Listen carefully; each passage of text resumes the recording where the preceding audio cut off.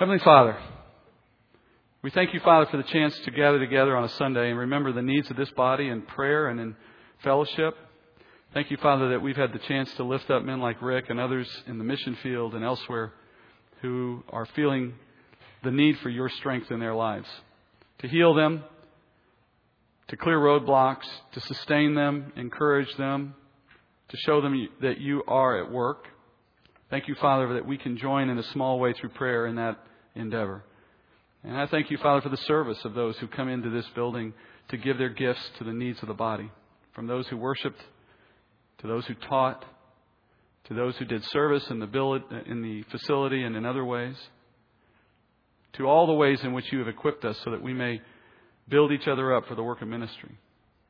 We thank you, Father, that we have that attitude and that we have that focus as we gather, that it is not a show, that it is not a performance, it is not for entertainment. We come here, Father, for the serious business of preparing to serve you in the days we've been given. And we know, Father, that the study of your word is at the center of all that you would call us to do.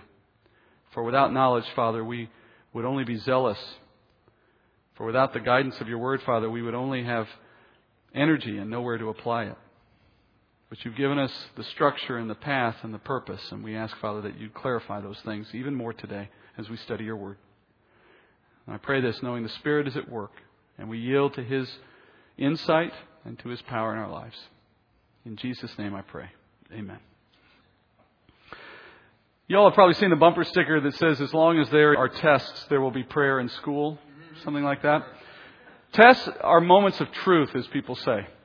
Students can make all of the claims that they want about what they know prior to taking a test. But in the end, the truth comes out when the test is administered. Tests are designed for that reason, to reveal the truth about someone's accomplishments. Well, except in the case of the Aggie, who tried taking a true-false final exam by flipping a coin to get the answers. And after every flip, he would record true for heads or tails would mean false. And he finished the exam in record time, of course, and everything was going great until he decided to flip the coin again to go back through and check his answers. Tests don't stop, by the way, when you graduate from school either. They're not the end of the road for tests. Many professions have competency exams, have some kind of qualifying or certifying exam. And you take tests for other things like driver's licenses, citizenship tests. To get promoted at work, sometimes you have to take a test. All of those tests, though, serve the same purpose. They all exist to reveal the truth of our accomplishments. When you do well on a test, then you'll have good reason to feel good about yourself and about your accomplishments. And if you score poorly, well, then you suffer the consequences.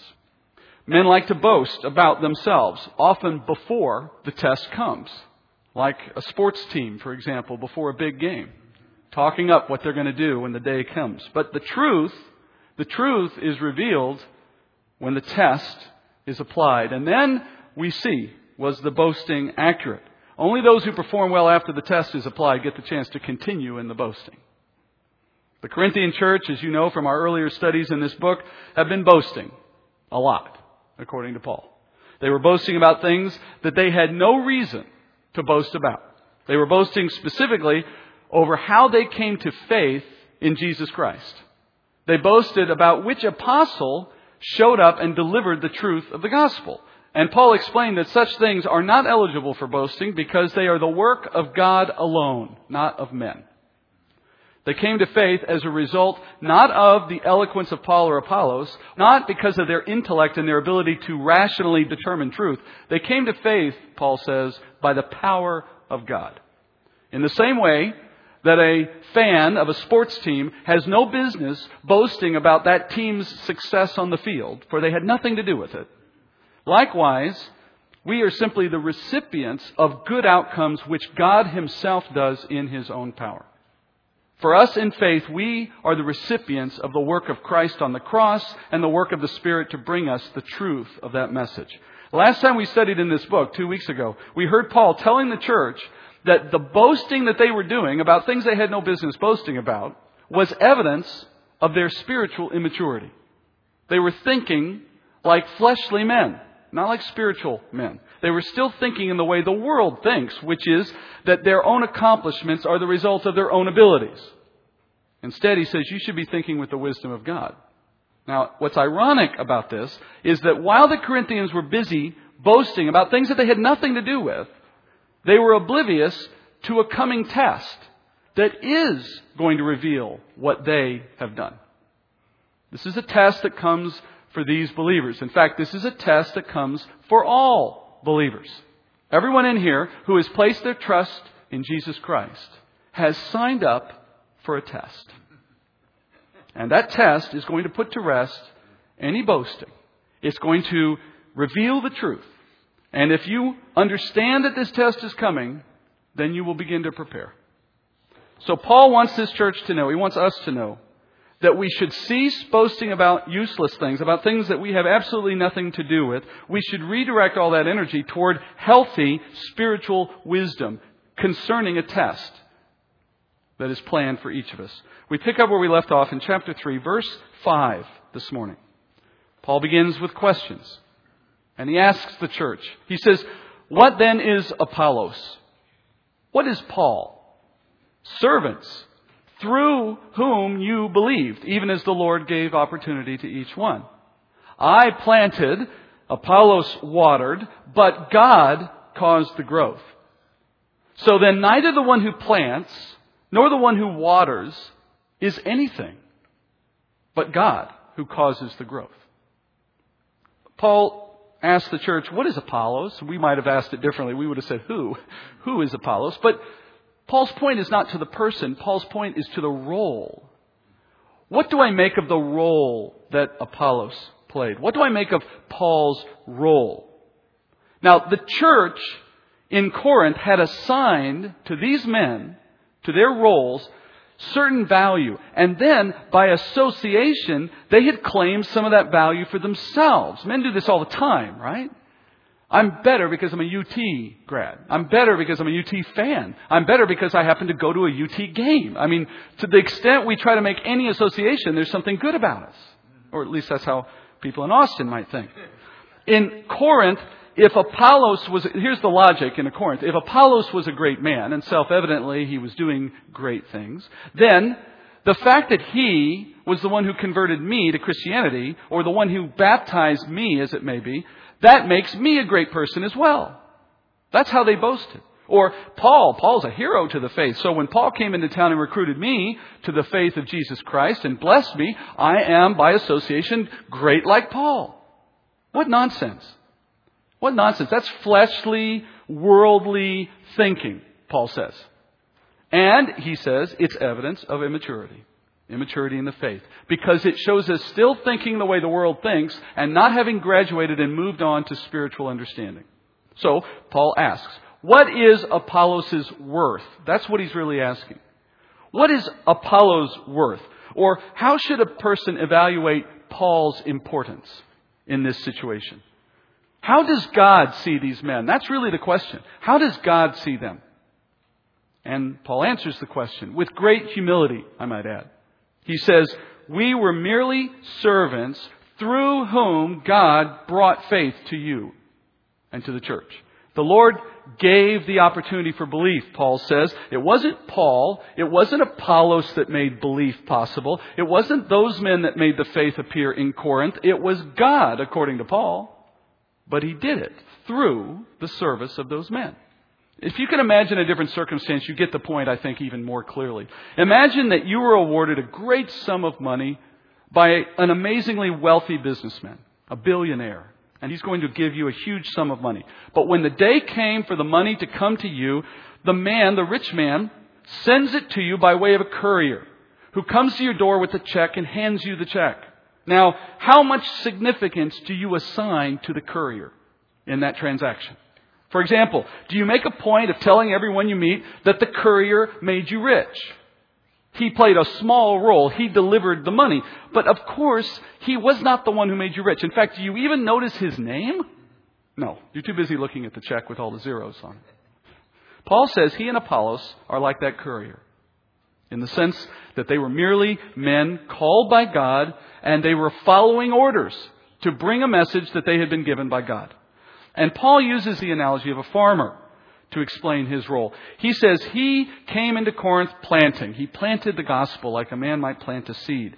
And in the case of the seed, the Word of God is compared to a seed in Scripture. So it's a great analogy. He says, like a farmer bringing the seed, bringing the Word of God, Paul came to town and planted it in the ground. And then it blossomed into faith. Later, God sends another man, Apollos. And this time Apollos comes in and he waters. And watering by analogy is simply the process of teaching, of encouraging, of developing what had already been planted so that it would grow stronger. And that's Apollos' role. But in both cases, Paul says God caused the growth. Don't misunderstand the cause and effect relationship. Paul showed up, he delivered a message, people responded, and from a human point of view, if you had been watching, you might have said, look what Paul did. But that's a fleshly, uninformed, immature understanding. By the Word of God, we know it was deeper than that. God worked through the service of a man to cause something to happen. In other words, if God had not been included in that equation, Paul would have been 100% unsuccessful. He would have done exactly the same things and had zero results without God. If we could have been transported back in time in Corinth and watched Paul and watched Apollos, what would we have seen? Well, we would have seen them working.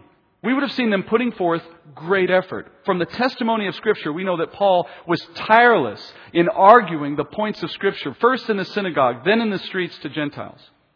We can assume that Apollos, from what little we know of him, would have been patiently instructing and explaining and going back to the Old Testament and making comparisons and showing how Christ is the man who fulfilled everything the Word of God said would come. We would see, by all appearances, two men working their rear ends off to advance the gospel. That's what we would see. And that's what the Corinthian church saw. But they misunderstood what they saw. Paul's tireless preaching was not the cause of the church emerging out of nothing. Apollos' patient exposition didn't persuade people to grow in the faith. The growth was supernatural. The planting was supernatural. The whole result is God's work through these men. They thought they were watching two men start the church, when Scripture says they were watching God start the church through two servants. So it stands to reason that had these men, Paul and Apollos, never shown up to Corinth in the first place, others would have been sent. The message would have come some other way. The church still would have arrived. It would have come under whatever way God provided apart from these men. These men are not the key. They're just the servants. Paul says, I and Apollos were not anything. Paul does not mean that he and Apollos were worthless. He doesn't mean that they were unimportant. He means that with respect to the result, they were not anything. That the result had no relationship to them. In that sense, they were not anything. But they are still important to the process because they obeyed the call of God. And that's how Paul ends in verse 7. He says, God deserves all the credit. Now, we know Paul taught back in chapter 2 that the message of the gospel is foolishness to natural men. If I walk up to an unbeliever and I say, here's the gospel, here's how you go to heaven, believe A, B, C, D, no human being will ever agree with that statement. Because it's designed to be foolish to the hearing of a human being who's not being saved by the power of God. So that when someone does hear it and does believe, all of us then know that God just did a work in that person's life. Because it wasn't by their flesh that they agreed with that message. Paul says it was designed to sound foolish. So that it only reflects on Him when they believe. So that would have to mean that when Paul says, I am not anything and Apollos is not anything, he's saying, I know that if it weren't for God, my efforts would have arrived at nothing. Because they depend on God. It's like the courier bringing the check. If it were not for the wealth of that businessman, that courier could not have made you wealthy, right? And without the power of God, Paul and Apollos could not have made anyone a Christian. That's a powerful spiritual truth.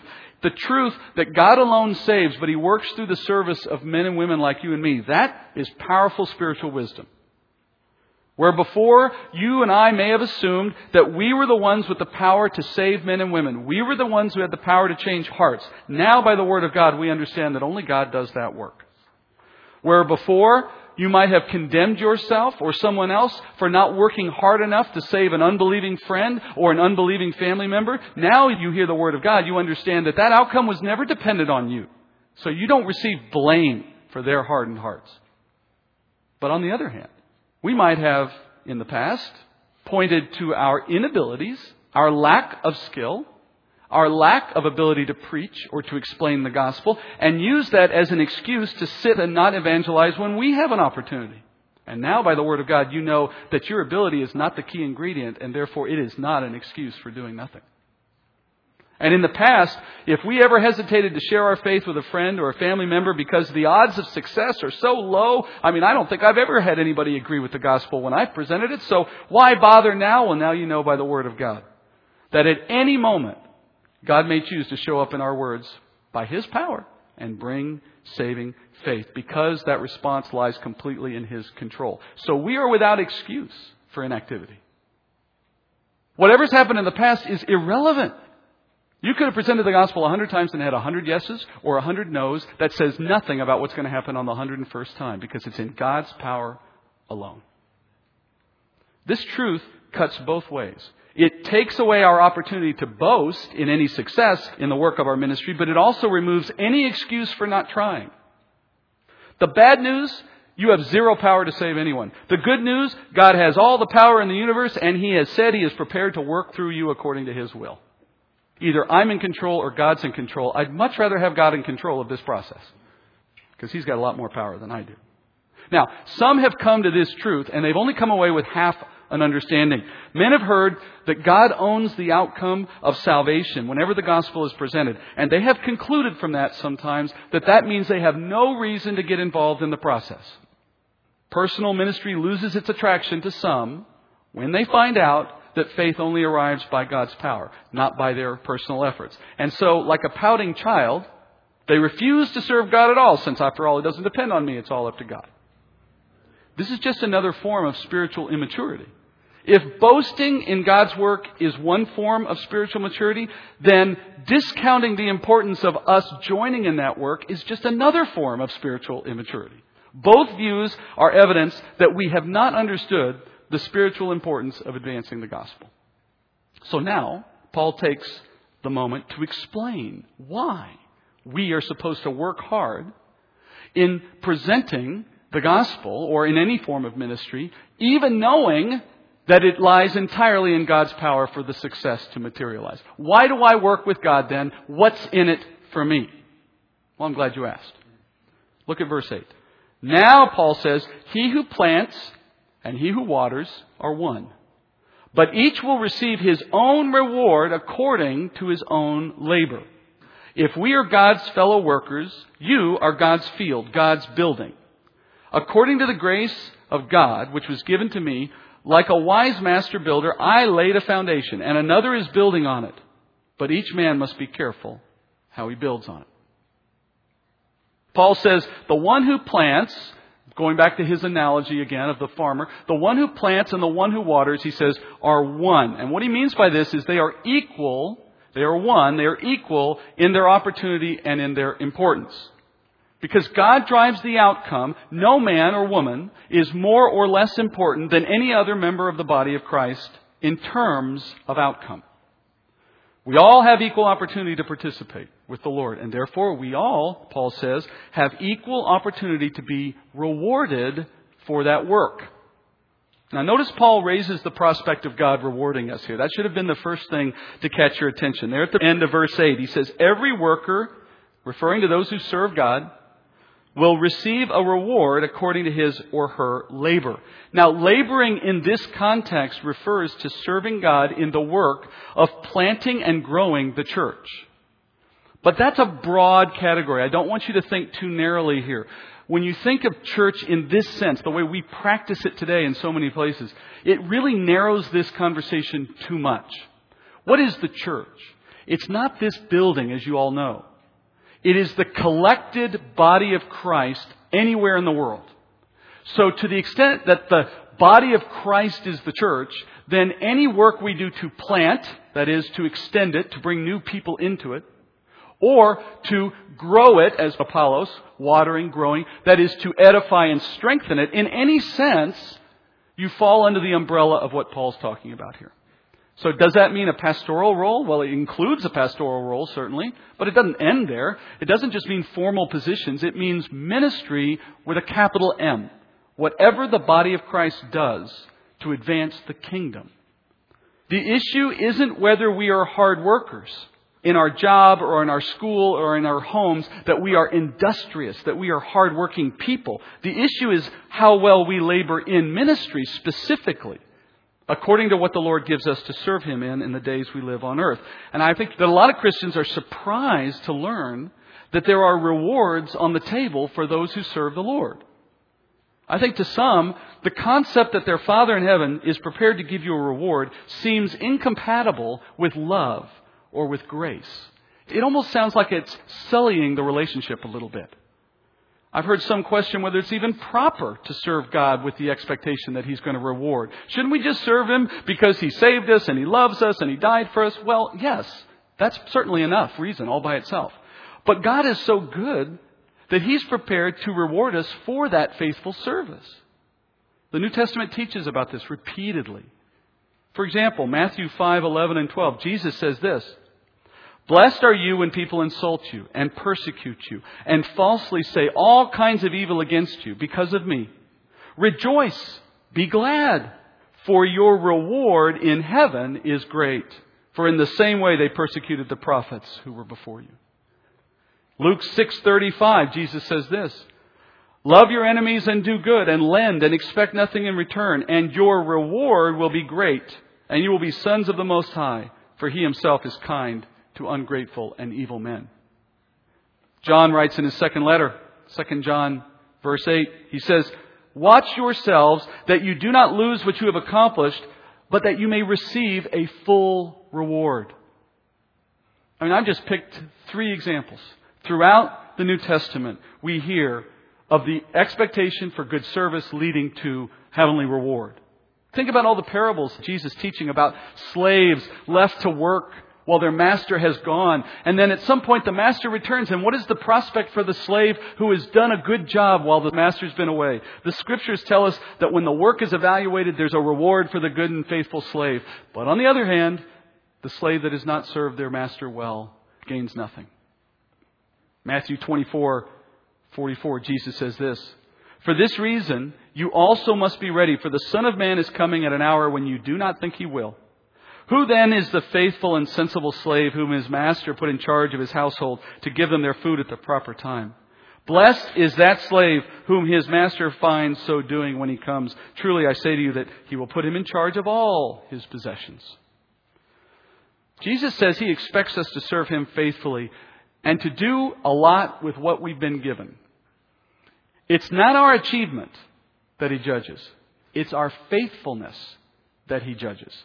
He isn't asking us necessarily to build great things. He doesn't demand that we travel great distances, influence millions and millions of people. If you can, that's great, but that's not the standard. The goal is to be faithful with what He's given us, with what opportunities and what gifts. Jesus makes the assignment, and then we pass the test. Paul explains that the judgment criteria the Lord uses when He comes to test our work is a very certain one. And to help us understand this process of judging, Paul uses the analogy of construction workers building a construction project or a building, endeavoring together to construct a building. He says in verse 9, "Think of us all as construction workers. And the building we are constructing, in real terms, is the body of Christ, the church." Paul says it is God's building. And then the first thing to understand about our coming test is that when we're being tested, it will be on how well we participated in the construction project of building the church. And what Paul means, of course, is in things like recruiting new believers or serving them as they participate in the body of Christ. You understand, you can't be expected to be rewarded for just any work.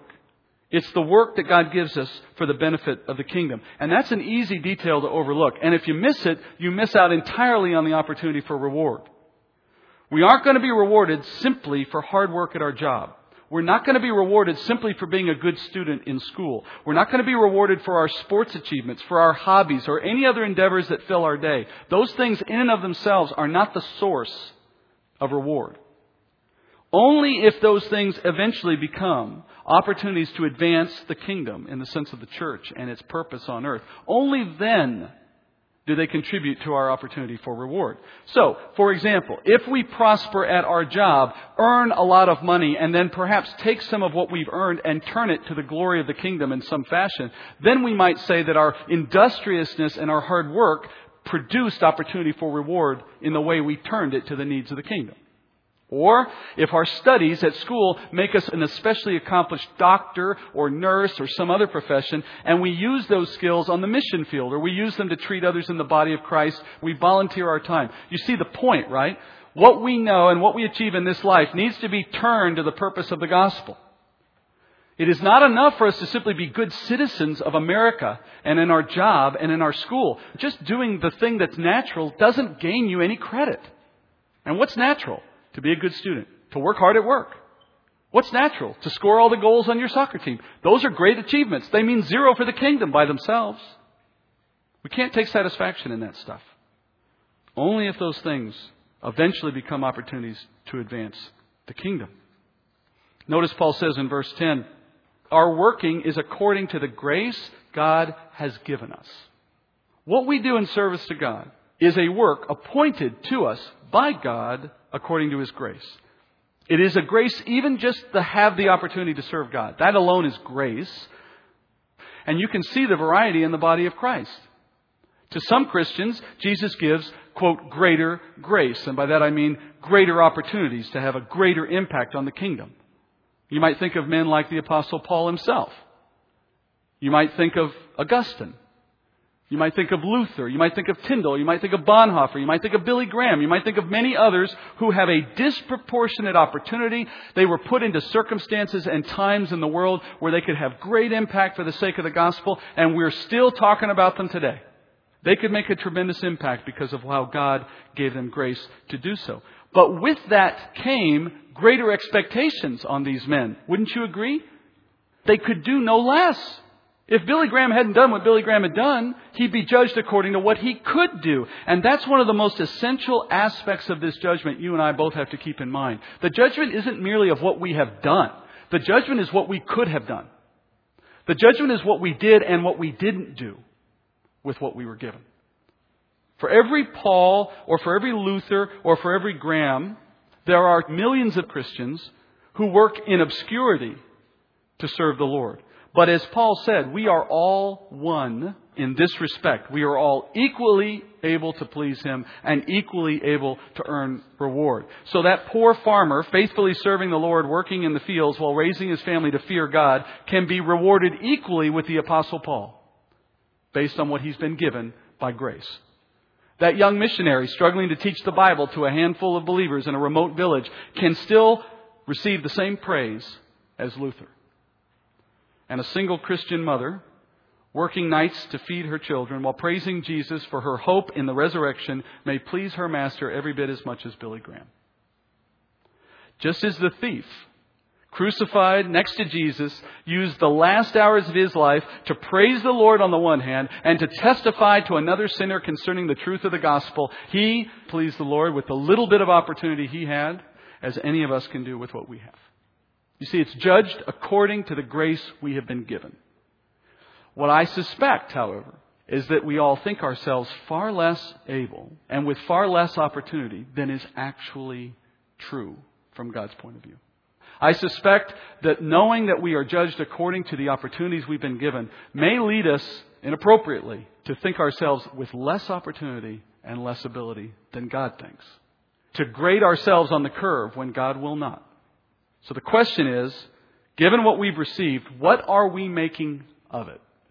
If we can be rewarded for faithful service, then it stands to reason that we can also suffer loss for faithless service.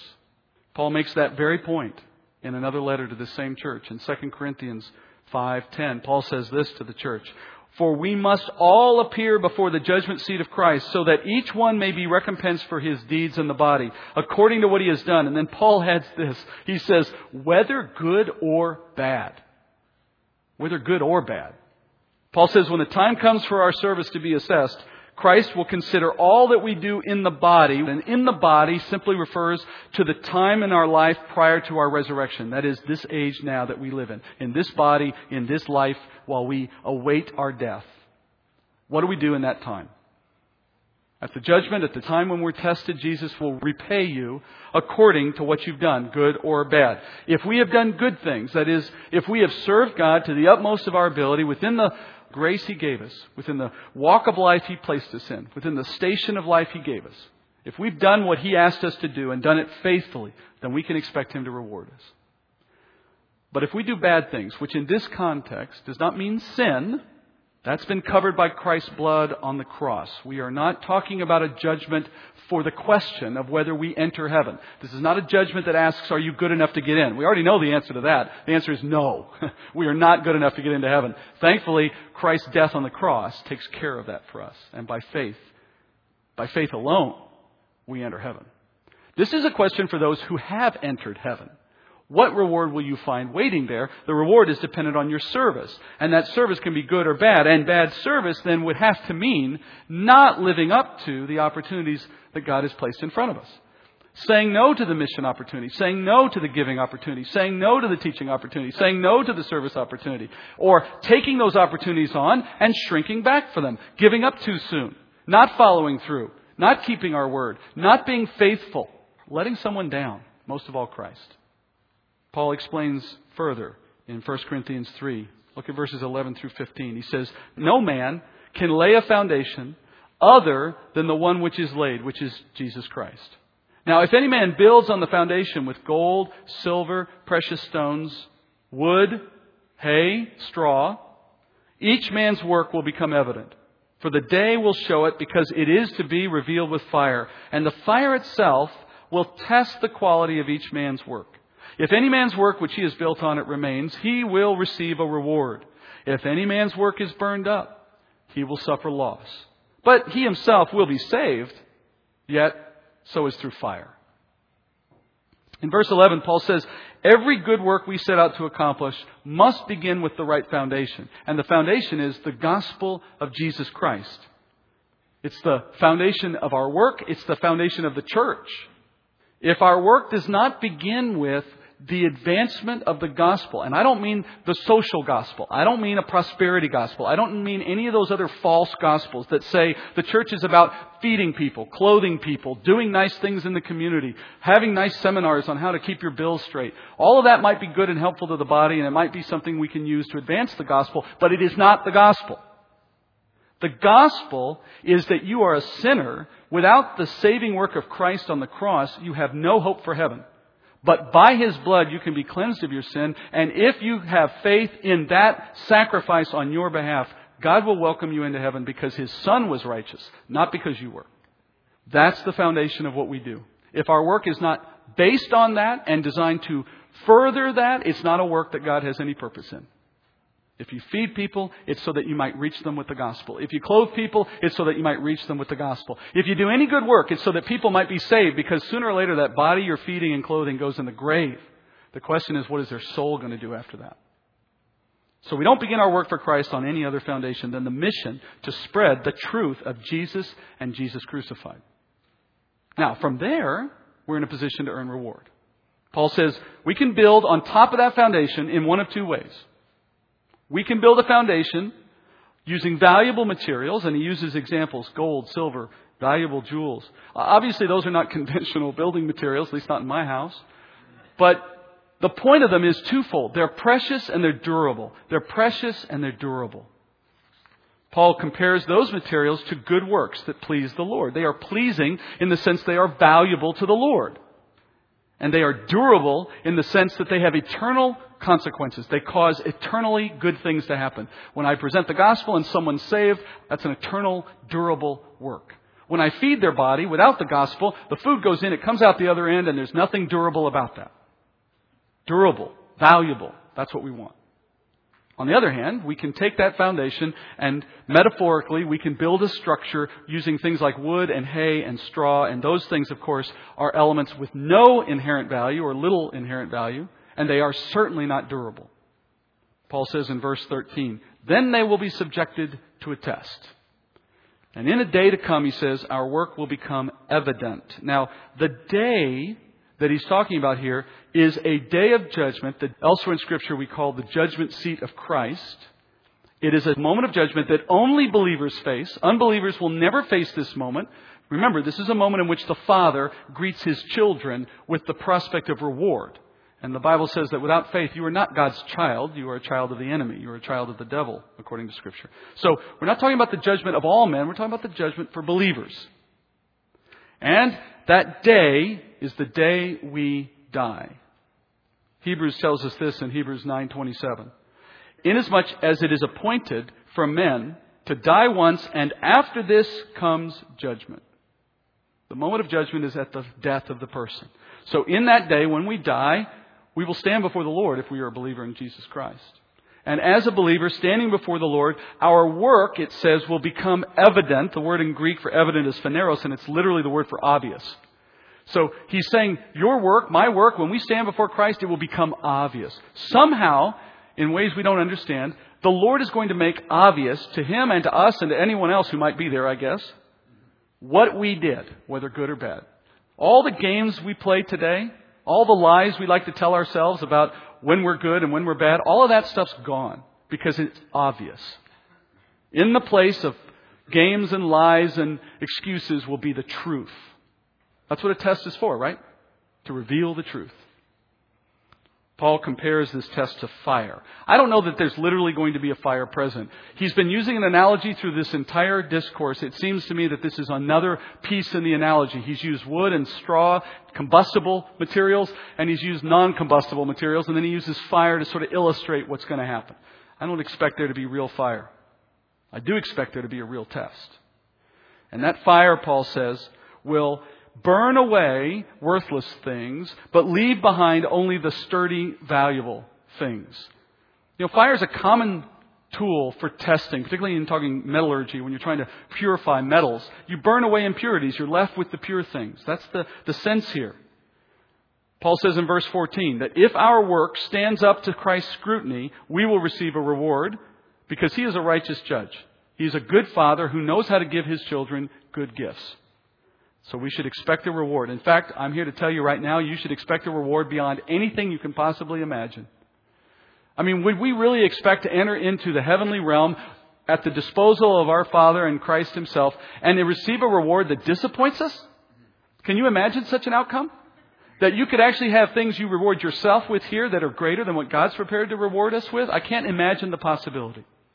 And yet, many are working very hard every day of their lives to build up a treasure here on earth of things that are causing them to sacrifice those greater things. Now, for some, this judgment will not go well.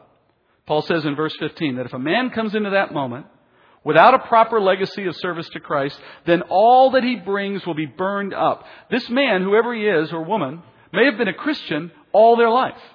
They may have attended church most of the time anyway. They may have prayed when they thought about it. They may have given a few bucks in the plate when it was passed around. They may have done a lot of wonderful little things along their life as a Christian. They may have built a Fortune 500 company. They may have a fortune of their own in the bank. They may have been beloved by millions. They may be famous in their own time. Whatever he did, the test of his life reveals a wasted opportunity. And so the fire of Christ's judgment consumes everything that this person accomplished because they didn't work on things that mattered to Christ and the kingdom. Paul says that man fails his test. So what happens to him? Well, praise the Lord, his entrance into the kingdom is not at risk. Paul says he comes through, meaning he, by his faith, is still saved. He isn't left behind. He isn't shut out. He isn't sent away. He isn't rejected. He is saved. But Paul adds that important phrase. He comes through as someone walking through fire. You want to imagine a burning fire and a man on one side of it preparing to walk through. And he's fully clothed. And he's carrying every possession he can hold in his hands. And he walks into the fire, and as he comes out the other side, he's naked and he's got nothing in his hands. That's the image that Paul is trying to convey to us as we go through this test with nothing to show. Empty-handed. Friends, let's be working today for a better outcome on that future day. Consider this the moment that your teacher told you there will be a test next week. You've been given your warning. You've got the time required to get ready. You know the test is coming, and you know if you don't prepare, the result won't be favorable. Only in this case, it's not a teacher talking. It's the Lord through His Word. And this isn't a test that's going to be postponed. This isn't a test in which at the end the teacher's going to say, you know what, it's open book after all. Or forget it, we're just going to average all your previous scores. This isn't something in which there's going to be a change in the plan. It's coming, and it's as sure as your own death. And the result will last 1,000 years, Scripture says. Our rewards, or our lack thereof, will be ours to enjoy or not for the 1,000-year kingdom. So let's stimulate each other for as long as today is called today, to do the good works God has called us to do, so that when we are all there together, none of us will look one to another and wish we had done more for their sake to encourage them in good works. For we will have an awfully long time to think about it. Let's go to the Lord in prayer. Heavenly Father, a test, Father, is an opportunity to evaluate in truth our performance according to your standards. Your standards, Father, are so much higher than ours. But so is your power, and so is your imagination, and so is your wisdom. Since those things, Father, are the things that lead us to success, then what is holding us back? I pray, Father, that what we've learned through the Word this morning would give us greater reason to consider our time and our priorities, to ask hard questions of ourselves and of those we love. I pray, Father, you would give us in the Spirit a wisdom to answer them properly. I pray that we would not be held back by fear. We would not be held back by concerns of wealth or health or image. I pray, Father, that we would only be concerned with the test that is coming and how we will be evaluated when we stand for it. I pray, Father, that you would let us be a church that lives what we believe and shows others the truth in love, calls others to believe so that we may help them into the same walk that you've given us a chance to take. And then through all of this work, we pray we please you, Father. We pray that in the day that this small community of believers stands before you, all of us join together, that we can look amongst one another and we can say we were conscientious for the needs of one another. We thought about this day and planned for it. Let us not leave any behind, Father. And let us grow our numbers. You do that work, Father. We know that. You say it in your word. But you also ask us to serve you. Let us have energy and heart to serve. And then, Father, give us a reward through that service, both now in results that we can see and in the future, Father, in that reward that awaits us in the kingdom. We thank you. We ask, Father, you bring us back to continue this study next week. And I pray this in Jesus' name. Amen.